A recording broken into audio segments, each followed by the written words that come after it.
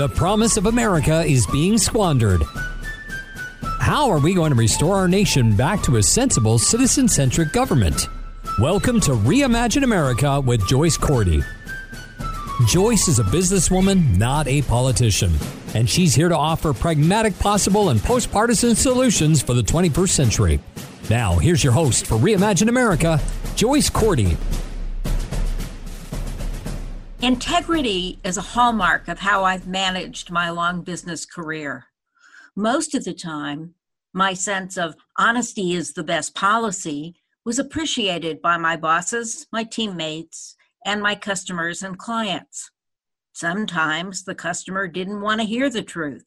I remember each of those situations and the consequences very well.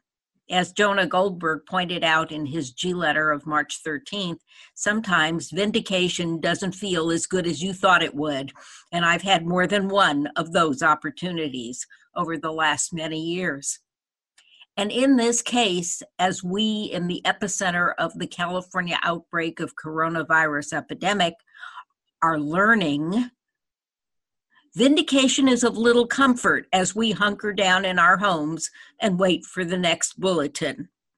With every announcement of increased case numbers, now about 250 in Santa Clara County, with 2 deaths, unfortunately, well, with every announcement, we expect further restrictions on movement. Welcome to the Reimagine America Radio Hour. I'm a businesswoman, not a politician. I solve problems. I don't make them. One of the ways I've minimized the times that I found myself on the wrong side of a problem was the simple maxim everyone on my teams knew and practiced. It was a technique I also taught my adult son, who ruefully but regularly complains he has never learned how to lie about something and get away with it. Mom's patting herself on the back. But having stolen my own thunder, on day one of any orientation for a new employee or team member, I explained my simple management philosophy. I trust people to be both honest and ethical. So don't lie to me and don't try to hide stuff in hopes that you can fix it before I find out. Because inevitably, see what I said above, my trust in you will lead me to find out you lied and or flubbed and tried to hide it from me.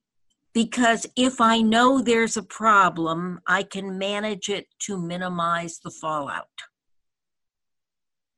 This only fails when I get surprised, and thus my management gets surprised as well. Understanding there are consequences to lying to me, I will never, depending on the severity, fully trust you again. In fact, I may not trust you at all again, and that will be career limiting to you rather than to me. Because the people I report to know that I won't lie to them, although they may sometimes force me to lie for them. And I always tell them that if they need me to, we say it euphemistically in business, cover for them, they should let me know that in advance so that I won't contradict them by accident. And boy, are we now seeing that in the media these days, and it's to the nation's peril. The novel coronavirus is not a political problem. Nothing less than human life is at stake and the actual health of our economy. Yes, lives are at stake, and lives are not a political problem. Yet the president still treats it as though it was a political problem. He treated the first warnings in December from Fort Detrick, where our intelligence services maintain a 7x24, 365 year after year pandemic outlook organization. And in December, they suspected what was going on in Wuhan, China, and they notified the Director of National Intelligence. And he was afraid to brief Congress or anyone else, fearing that it would upset the president. The president would be angry if the director of national intelligence told the truth. And thus he said nothing. And let me tell you that a lie of omission is just as catastrophic and just as vile as a lie of commission. But the president's still treating this as a political problem. Yes, he's announced a national emergency on Friday, but let's go back and think for just a moment about his Oval Office performance on March 11th, and then his walk to the microphone on March 13th. When the president is talking, we know it's happy talk. That's my euphemism in this situation for lying. He lied about testing, quote, for everyone who needs a test can get a test. He lied about that 3 weeks ago, 2 weeks ago, 1 week ago, and he lied about it again on Friday, March 13th. I guess Donald Trump missed the world history class on the Ides of March way back in high school, and there is some incredible irony in that omission. The Ides of March, if you don't remember, is when Brutus stabbed Caesar in the Roman Senate. And it's forever been and started a revolution, and we forever referred to it as a very dangerous time for politicians, the Ides of March. And as of March 15th, we now have a public health task force out of the Department of Health and Human Services, who is this time promising 1.9 million tests this week. They all were wearing Coast Guard uniforms. They all got paraded in the White House briefing room, but we will see if they deliver 1.9 million tests this week.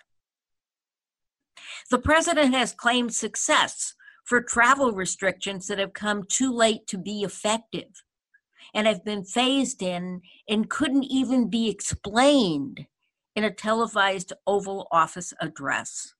Admiral, and I'm going to apologize if I pronounce this wrong, Giguar from the U.S. Public Health Service fessed up on a rare Sunday White House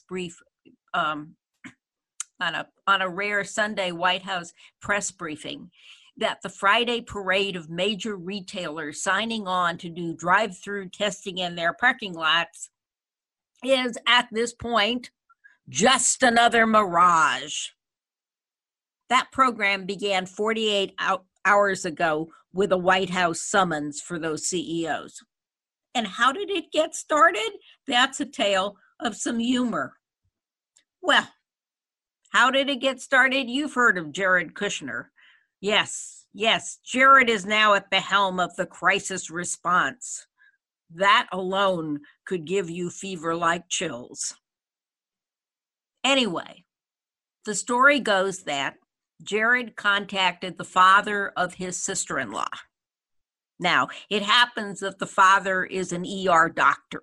You know, the dream of every Jewish mother is not that their son will become a real estate developer or a White House lackey, but that indeed they will become a doctor. Anyway, I digress. That doctor consulted with his Facebook friends for ideas Jared could offer to the president. That's how Target and CVS, etc., got drug into the White House on Friday, because Jared cold called some of those CEOs to invite them to the White House. And, you know, the fact is that they have both interest and capability. So that was good going, Jared. But making anything of these little trips past the microphone on Friday, that is now all of a sudden an emergency over the weekend job of the Public Health Service. And it's quite clear that they don't already have their hands around it because their hands are full with a pandemic. In a competent White House driven by science and not re-election politics, driven by a mercurial chief executive to boot, you know what? The person giving direction on what we need to do to flatten the curve of this epidemic would be someone like Anthony Fauci, or the president would appoint a real corona czar. I guess Mike Pence is falling into that role. And you know, the most important person in making it all happen, the guy who could say and enforce, "You heard the man, get on with it," would be the White House Chief of Staff. And we all know that right now, we don't have an effective White House Chief of Staff. I mean, Mark Meadows has not started the job, and Mick Mulvaney has not really given it up. They're sitting there side by side with not a clue on what needs to be done next because they lack the experience. Now, a competent White House Chief of Staff wouldn't have had to go ask a Facebook group. They would have recognized that Walgreens, CVS, Walmart, all of whom have these little minute clinics, could be a part of the mass effort that we need now to test people so that we can figure out the size and scope of what we are dealing with. And we'd be weeks ahead of where we are now. Just a mirage. And then there is my favorite fib of Friday. The Google site that is going to give us all the facts and information about what we need to do. On Friday, the 13th of March, we were shown a diagram of how the Google coronavirus help tool is going to put help at every citizen's fingertips by Sunday. Wow. It looks so simple and straightforward as the president was announcing it on Friday the 13th, that site would be up by Sunday. And everyone who met the criteria, by going through the yes/no questions, could be directed to their nearest Target parking lot to get their test. It was only an hour later that Google sent out a press announcement saying, wait a minute. A small company within the Google parent Alphabet holding company was in the, quote, early development stages, end quote, of a tool that would be available only in the hard-hit epicenter of the Bay Area. And perhaps potentially they might later be able to roll it out to other impacted areas in the country. On Sunday, March 15th, Mike Pence said the early rollout to the Bay Area, where it is certainly needed. My phone would stop ringing so much if people didn't need clarification every hour. Might be that we might roll it out by, he said, Monday or Tuesday. Oh, Google has hundreds of engineers working on it, they claim. Google asked for volunteers. While I'm sure a lot of Google people are working on it, that Monday or Tuesday rollout is just a prayer. And in this case, praying like that is just a lie. Because developing a website of this complexity, and it is very, very complicated. I thought about it over the weekend, and I kind of thought about how you would have to put all these pieces together. And so while you can have a really good overall design, an architecture, you're going to then have several distinct teams working in tandem to execute a really good design so that when those teams' pieces need to be reassembled within the architecture, it all comes together. And once it's assembled, it has to be tested to the max before you ever roll it out, even to the smallest user population, because wrong answers can cost lives. And we all know the more complicated the logic, the more coding problems there will be. And that's compounded by the integration if you have many development teams working in tandem, and I think that's the only way you could deliver this in a short period of time. The more I think about the complexity of programming and the flexibility that will be required to deal with changing symptoms, changing locations, changing providers, this is a huge deal.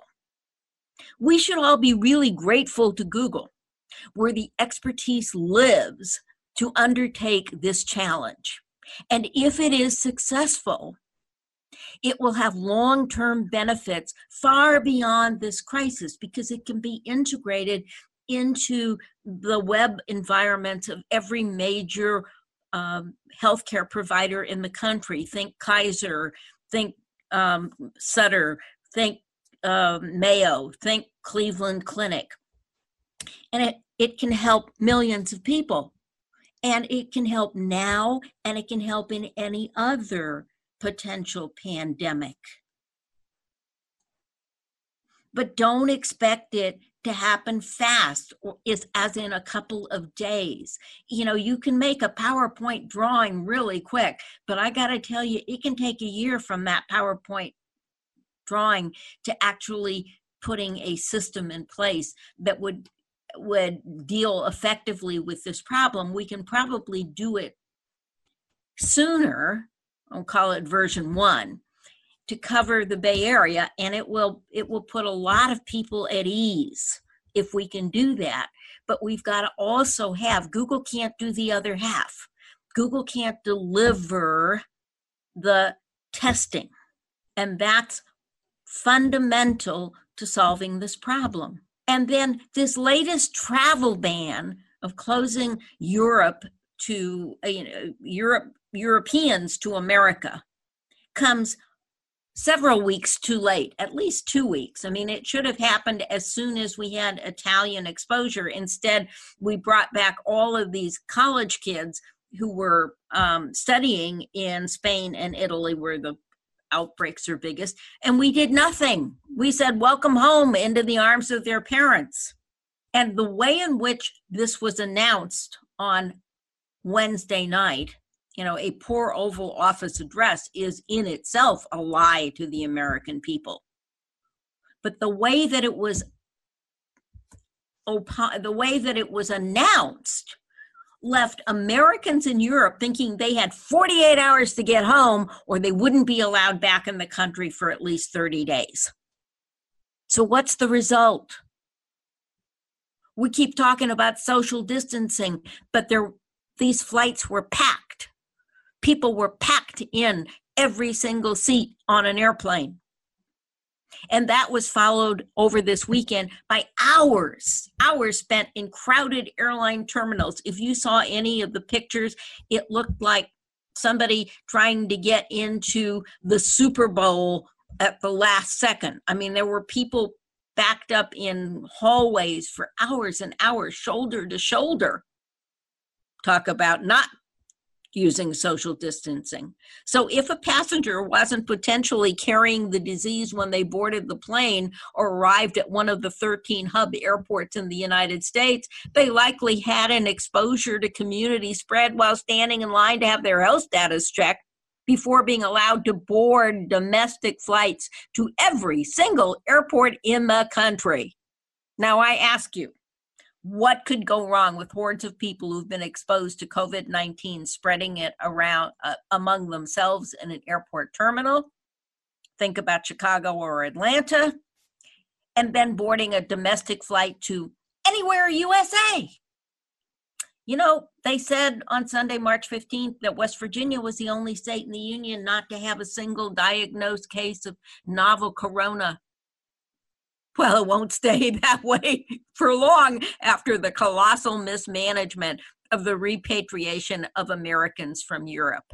Now compare that repatriation, yes, there were more people, to the approach used to repatriate Americans from China. The disconnect is inexplicable, if not obvious. And so I won't take this moment to be politically incorrect. And as a result, the CDC announced guidelines for the entire United States. They are saying for the next 2 months, countries should not allow gatherings of more than 50 people anywhere in the USA. And while the guideline was offered by the CDC, we've not yet heard the White House spin, and I'm sure there will be spin. Devin Nunes was on Fox News. Take that back. Fox is not news. He was on Fox today saying, restaurants are not crowded. You should go to a restaurant. Which is kind of the opposite of what the CDC is saying. When you've got a crisis, the natural instinct is to listen to rumor. And maybe, and get confused when you hear all these rumors as to what is fact and what is not fact. And so honesty from the White House briefing room is the only policy at this moment of crisis. The American people can handle the truth. When the times get tough, the American people are the best at standing shoulder to shoulder and doing what needs to be done. But you got to tell them the truth, and the message must be consistent, because only the truth is going to flatten the curve of infection until either a treatment or a vaccine or both can be developed and tested. And I can say, maybe I should correct myself and say until one or both can be tested, because there are now several at the National Institute of Health for preliminary testing right now. But don't tell anyone in the White House, or they'll promise it for Friday, March 20th delivery. The reality is that best case, a vaccine's a year from now. That may be a drug that can help to shorten the course and the severity of the infection may be a few months before that. Now, the good news is that fewer and fewer people are listening to the president's happy talk, and they're having increased confidence in their governors, their mayors, and in our world-class medical professionals. And that's important, because lies that are patently untruths erode trust in the institutions of our government. There's an old adage in business to underpromise and overdeliver. In this crisis, the Trump White House has done consistently just the opposite. They keep promising it's here, a test, a solution, a vaccine, couple of months, blah, blah, blah, a new tool to tell you if we're to go and get treatment, blah, blah, blah. You know what's going to happen? It not only erodes trust in the institutions of our government, it will cause unnecessary deaths. The American people are much more likely to flatten the curve of infection and to speed the recovery from the inevitable economic side effects of this pandemic if the president would just sit quietly on the side of the White House briefing dais and say nothing. The mark of a great leader is the ability to give all the credit to the team. Their success will shed light on your great leadership, not the reverse. Don't take my word for that. The Dow and S&P were losing points every moment the president was at the podium on Friday, March 13th. The late afternoon rally started the moment he sat down and the CEOs of various impacted companies started to take the stage. I know that's true because I was watching it on a split screen, and the market could not have sent a clearer signal. It doesn't trust a word the president says. There are some wonderful and sincere experts on this team. We should be grateful for people like Admiral Gregoire.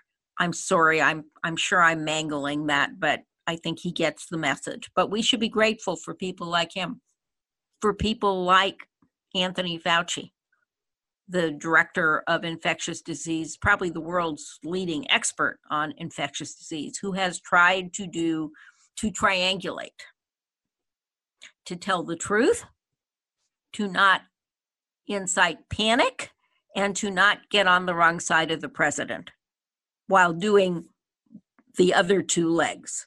And, you know, the country owes him the Medal of Freedom, at least, for his efforts. So we should stop hobbling these really smart professionals, but stop hobbling them with happy talk. And then send Jared Kushner home to self-quarantine with his wife, who is in self-quarantine as a result of exposure to the disease. Jared's fix-it skills have repeatedly devolved into memes. And this situation is way too serious and way too complicated for on-the-job training. The American people can handle the truth. We know we have experts who can help us to manage the truth. Stop the rumors, stop the lies, because they are inciting panic. And we can save lives if everyone listens to the truth, hears the truth, understands it is the truth, and offers the guidelines our healthcare professionals are offering. We'll be back later in the week to talk about some of the Democratic nonsense and the interesting elevation of Mark Meadows. Thanks for listening to Reimagine America with Joyce Cordy. You can learn more at reimagineamerica.org. Got a comment or an idea for a future show? Email Joyce at reimagineamerica.org or find her on Twitter at Joyce Cordy or at Reimagine Radio. Take a minute now and go to reimagineamerica.org. Join the forum. We'd love to hear your thoughts. If you love the podcast, donate and tell others. You can invite Joyce to speak at your next meeting or conference through reimagineamerica.org. And finally, don't forget to subscribe to this podcast at ricochet.com or c-sweetnetwork.com. That's c-sweetnetwork.com. Together, we really can reimagine America.